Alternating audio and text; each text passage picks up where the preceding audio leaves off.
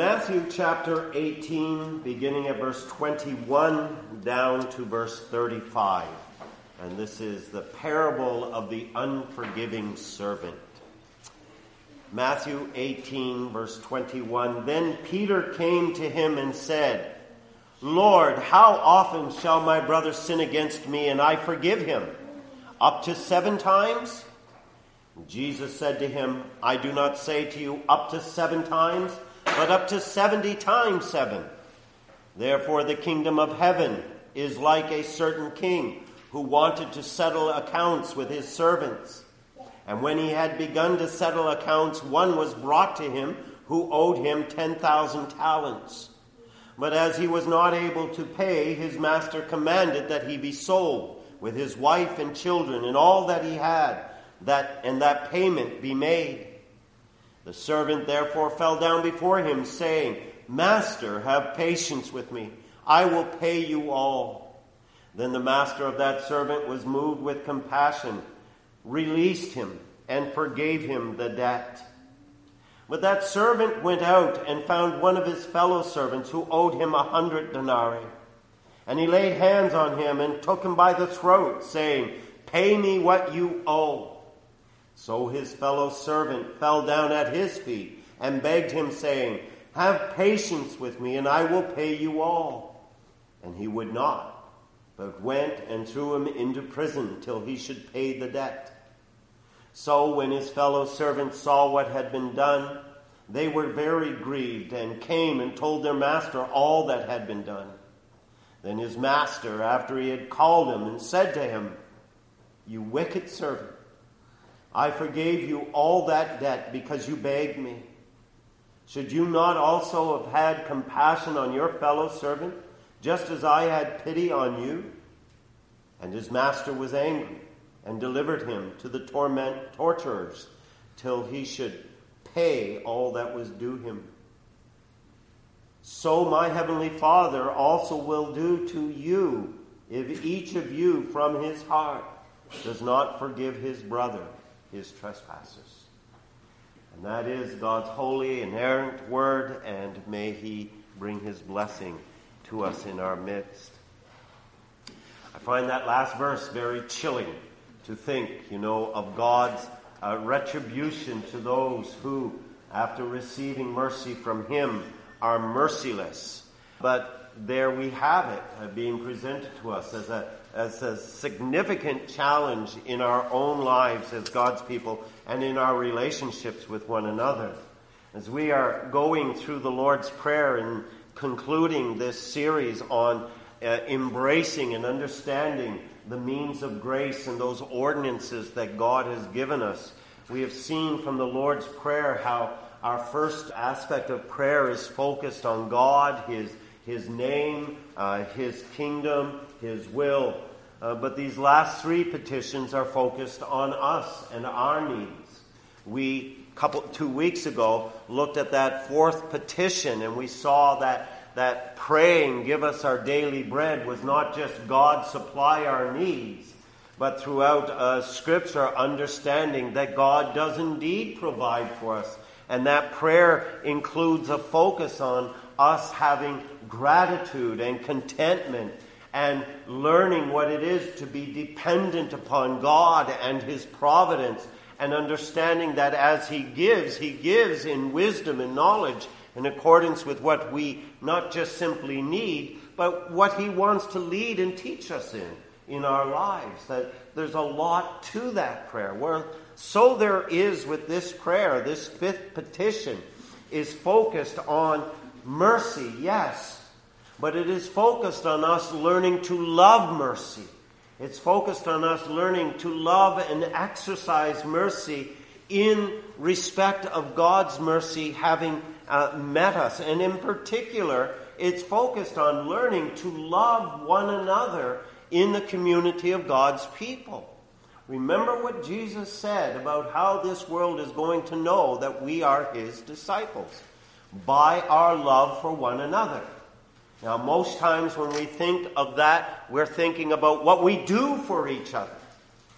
But there's a deeper essence that this prayer brings to that very thing. It's on how we treat one another and how we regard one another, how we truly love and allow that love of God to deal with the offenses that do rise up within our midst.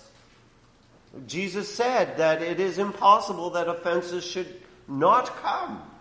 They're going to happen. But how we deal with them shows to the world the love of God at work in our lives, and that love that we have for one another shows to the world that we are His disciples. And that is embraced within this. We already made the confession from the Nicene Creed. We also make the confession from the Apostles' Creed. What do we believe in? One of those things we believe in is the forgiveness of sins. We confess tonight that we believe in one baptism for the remission of sins. And that forgiveness and that remission of sins is something that is now, in God's grace, set upon our lap as well to deal with. And that's what this fifth petition of the Lord's Prayer is focused on. Forgive us our debts as we forgive our debtors. That is probably the best word used in all of that. I know the title is Forgive Our Sins as We Forgive. But the actual phrase is forgive us our debts as we forgive our debtors. And I believe the word debt is much more forceful than the word trespass or the word sin. And that is illustrated even within this parable, where he talks about the debt that is owed. In Matthew 6:12, where the Lord's Prayer is given to us by Christ, he does use the word debt and debtors. Luke's gospel uses the word sin and debtors. Forgive us our sins as we forgive our debtors. It's not until you go outside of the instruction of the Lord's Prayer that the word trespass is used. And that's the word that most people are familiar with using. But it's not in the original languages. I'm just putting that there. Because there is a difference. Both debt and trespass deal with the issue of sin and offenses. But debt is the stronger convicting word. And I think the more proper word for us to be focused on. Trespass, it defines the offense. It defines the sin.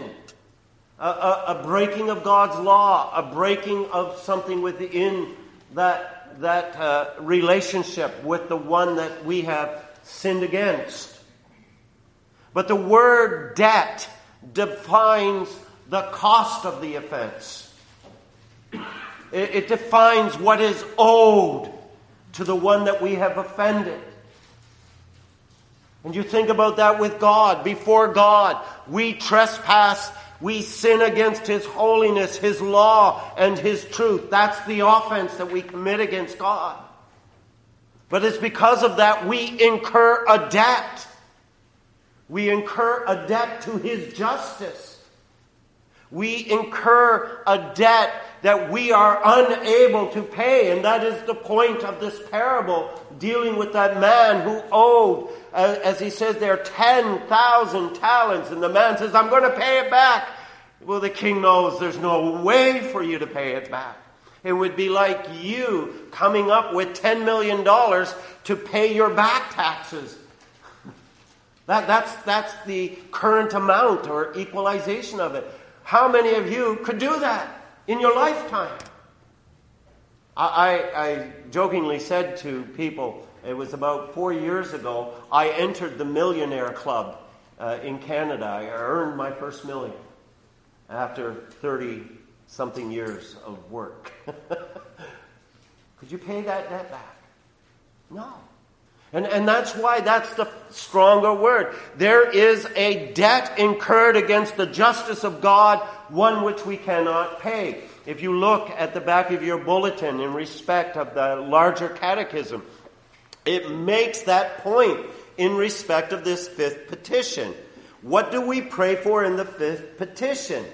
And he says there, in this petition, which is, forgive us our debts as we forgive our debtors, We are acknowledging that we are guilty both of the original and actual sin, and thereby become debtors to the justice of God, and that neither we nor any other creature can make the least satisfaction for that debt.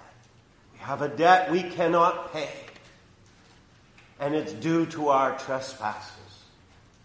And so we are coming to God, and when we are praying, God, forgive us for our sins, forgive my transgression, forgive my iniquity, forgive that trespass against your law and holiness and truth. We ought to be and are to be thinking, God, by that we recognize the debt against your justice that we owe. We deserve death. If you were to be just against us, God, we should be in hell forever. We recognize Christ has paid that debt. What a glorious thing to understand what it means when Paul says, there is now therefore what? No condemnation. Why? Because the debt we owed has been paid by our Lord, the righteous one, who went to the cross in our place, who died the death we deserve. We understand that. Well, the same here when it comes to forgive us our debts as we forgive our debtors. We sin against each other. We sin, we transgress, we offend. Do we realize the debt that we owe even to one another in respect of those transgressions? Think about it with slander. When you slander someone, even to one person, can you really recover their honor in the eyes of another person? It takes a lot of work. There's a debt that's incurred. It isn't just that, you said something wrong about someone, but you have robbed honor. You have taken something from them that is not just difficult, but often you're unable to repay that to them. There is a debt that is owed to the person's physical and spiritual being that cannot be readily remedied. And this is where, especially within the confines of the church, this is where this prayer becomes a necessary aspect of our daily prayers before God. It's saying to God, prepare my heart to be as forgiving, O God, with my brothers and sisters especially, as you are with me, as you have been with me. This prayer is so necessary to your daily prayers because you know that you sin against God and that you sin against one another daily in your thoughts, in your words, in your actions. Not always intentionally. There's the ignorant sins that we commit against one another. Sometimes we don't even know we've sinned against one another, offended one another. And this is where, with the text that we're looking at, Christ is showing to us the depth of this prayer in our lives. Now, I want to say this, that we're not here dealing with repentance. I know we all want to understand what is true repentance. I'll forgive when there's true repentance. What is true repentance? Now, we have it framed in our catechism, in our question that way, that we can give a definition to it. It's when we see that there's a change. But you notice within the Gospels, Jesus doesn't talk about that measure of repentance. What he says in Luke 17 is, when they repent, forgive. And what we're dealing with this evening is, what does that forgiveness look like? And how is it to be exercised? And it's about having that heart that is not just willing, but that heart that is forgiving.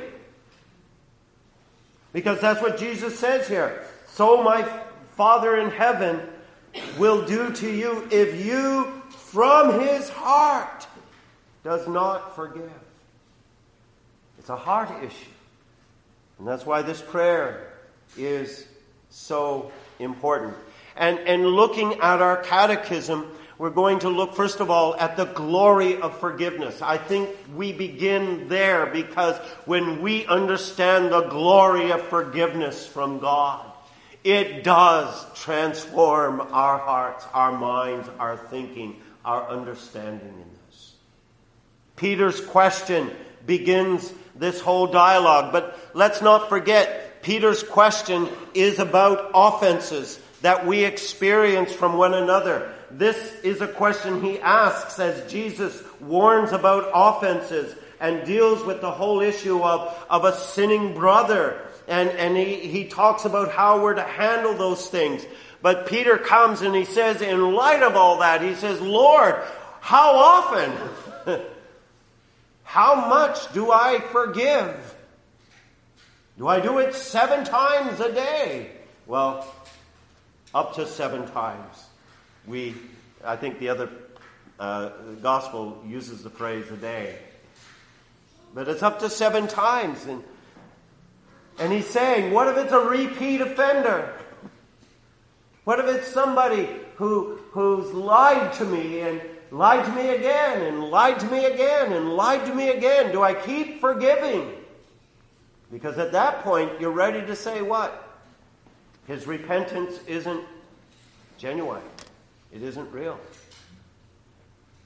You see the unqualified way that Jesus presents this to us. It's not about how good their repentance is. It's about your heart and the willingness to forgive. And Jesus, when he responds to Peter, 70 times 7, what is he saying? He's saying, you're not going to sit there and count 490 times, okay, I'm done forgiving you.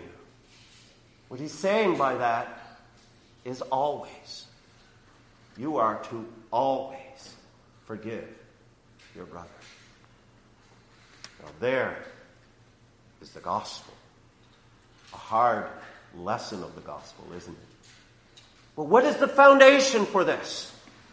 Where do we gain that ability and strength and compassion to be so forgiving? Again, congregation, look at the Larger Catechism.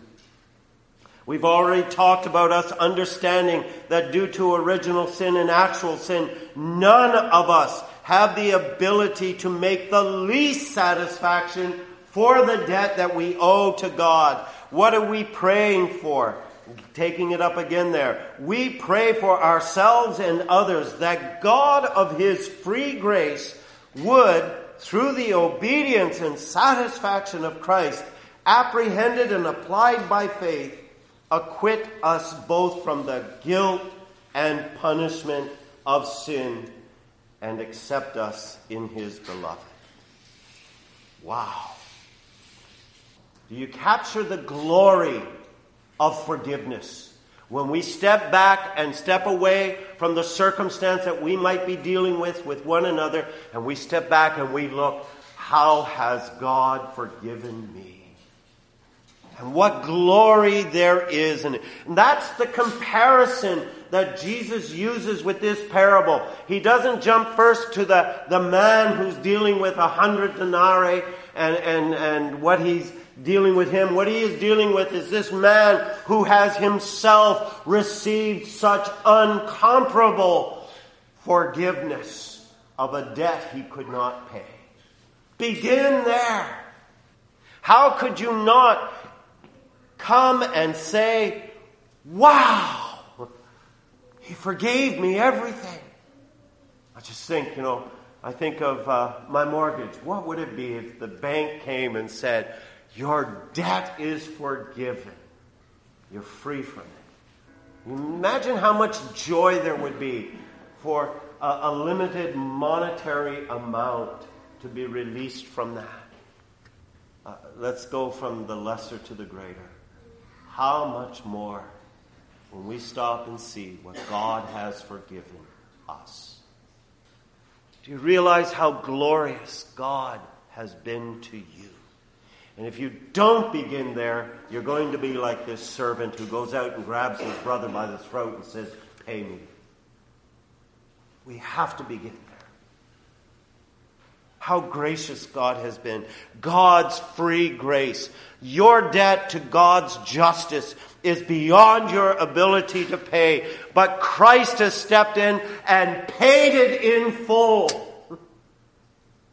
There is no ounce of wrath that stands against you. Even for those sins that you're going to commit the rest of your life as a Christian before God calls you into glory, there is not a single ounce of condemnation waiting you from those sins that you haven't even repented of yet. Grasp that for a moment. Christ has paid it in full. All the punishment and guilt our sins deserve is gone, wiped clean. We stand before God free from that debt. And so even now, today, when we sin against God, it's not His anger that meets us. His wrath is nowhere to be found. It's a Father who comes to us and says, "I may have to discipline you, but understand, it's love. I love you. And I want you to be free of your sin." There's no debt. It's just this ongoing cleansing from our unrighteousness.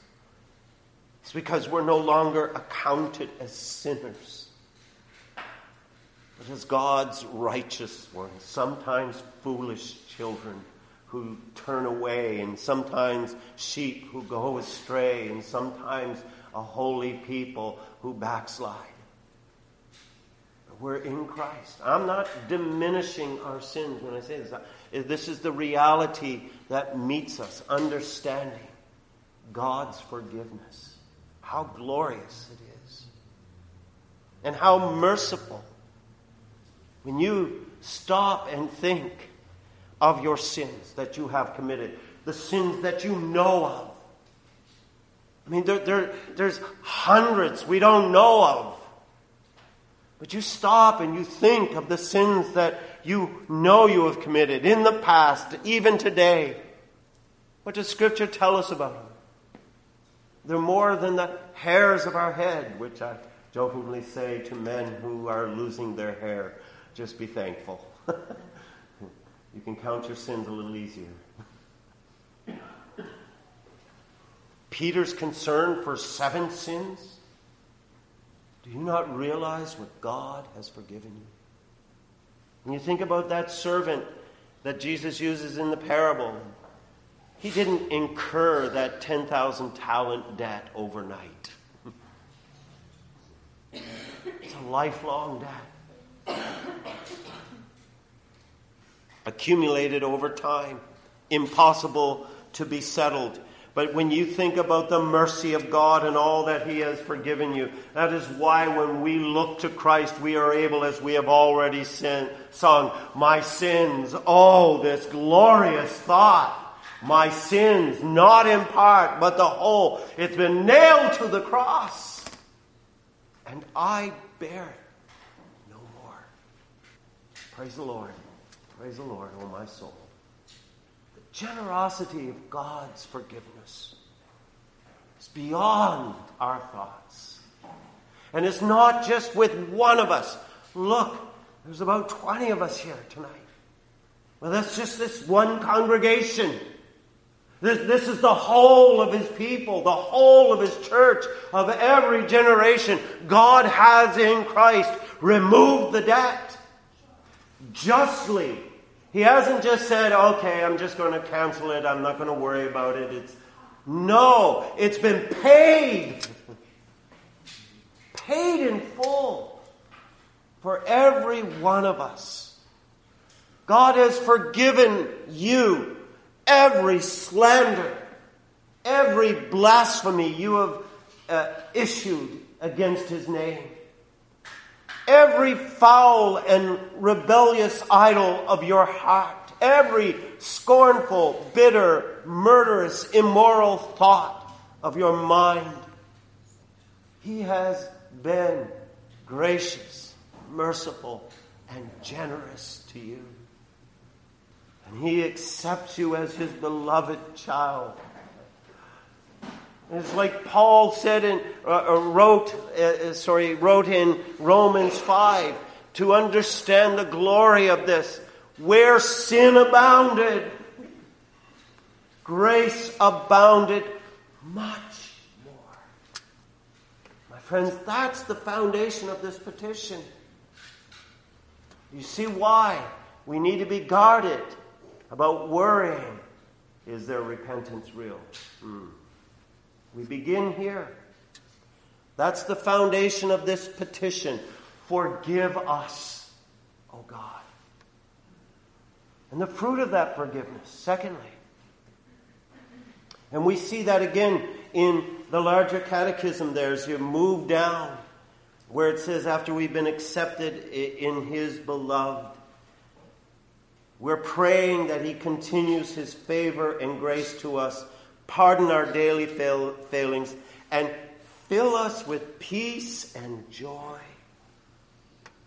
There's the fruit of forgiveness. Isn't your heart warmed when you pray to God and you say, Father, forgive? We sung it in the opening. The joy of salvation. That peace with God. My friends, those are the fruits that come from embracing God's forgiving graces in the Lord Jesus. We have peace with God. We're no longer an enemy of God, but friends. We're no longer a sinner, but a holy one. We're no longer a beggar, but a royal child. We're no longer unworthy in His sight, but we are a treasure of God. And He says all of that to us. This is the peace we have in Christ and the peace that we receive when we pray, forgive us our sins. Cleanse us from our unrighteousness. And we read those words in 1 John. And He is faithful and just to do that.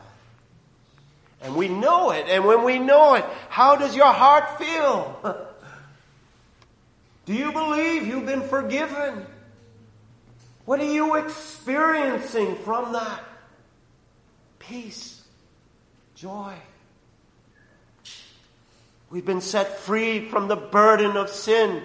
We have extended to us all of the glories of God's grace and the gift of life eternal. We have, as Scripture says, a fullness of joy. Oh, let the world throw at us what it wants. You can't rob me of this joy. I'm forgiven. I'm with my God. It's like the psalmist said in Psalm 103. You hear me say this often, but it so applies here. A psalm of David. You can't help but thinking, is this what he is singing after he prayed Psalm 51? Psalm 103. Oh, bless the Lord, O my soul, and all that is within me. Bless His holy name. Bless the Lord, O my soul, and forget not all His benefits. Who forgives all your iniquities, who heals all your diseases, who redeems your life from destruction, and who crowns you with loving kindness and tender mercies, and who satisfies your mouth with good things, so that your youth is renewed like an eagle. Wow. That's what God's forgiveness to us works in us. When you know that, when you are experiencing that, when you know the forgiveness of God, and you experience the fruit of that forgiveness, my friends, I ask this very simple question. Do you not want that for your brother? That's where we go with this. How could one be forgiven so much and then go to his brother and say, I'm going to throw you in jail until you pay back? I know there's probably lots of questions. Yeah, but what if this? What if this? What if this? My friends, let's worry about the principle. Because we can lose the principle for the sake of circumstance. That's a dangerous way to go. Because this understanding of the glory of forgiveness and this experience of the fruit of forgiveness brings us to the heart of forgiveness.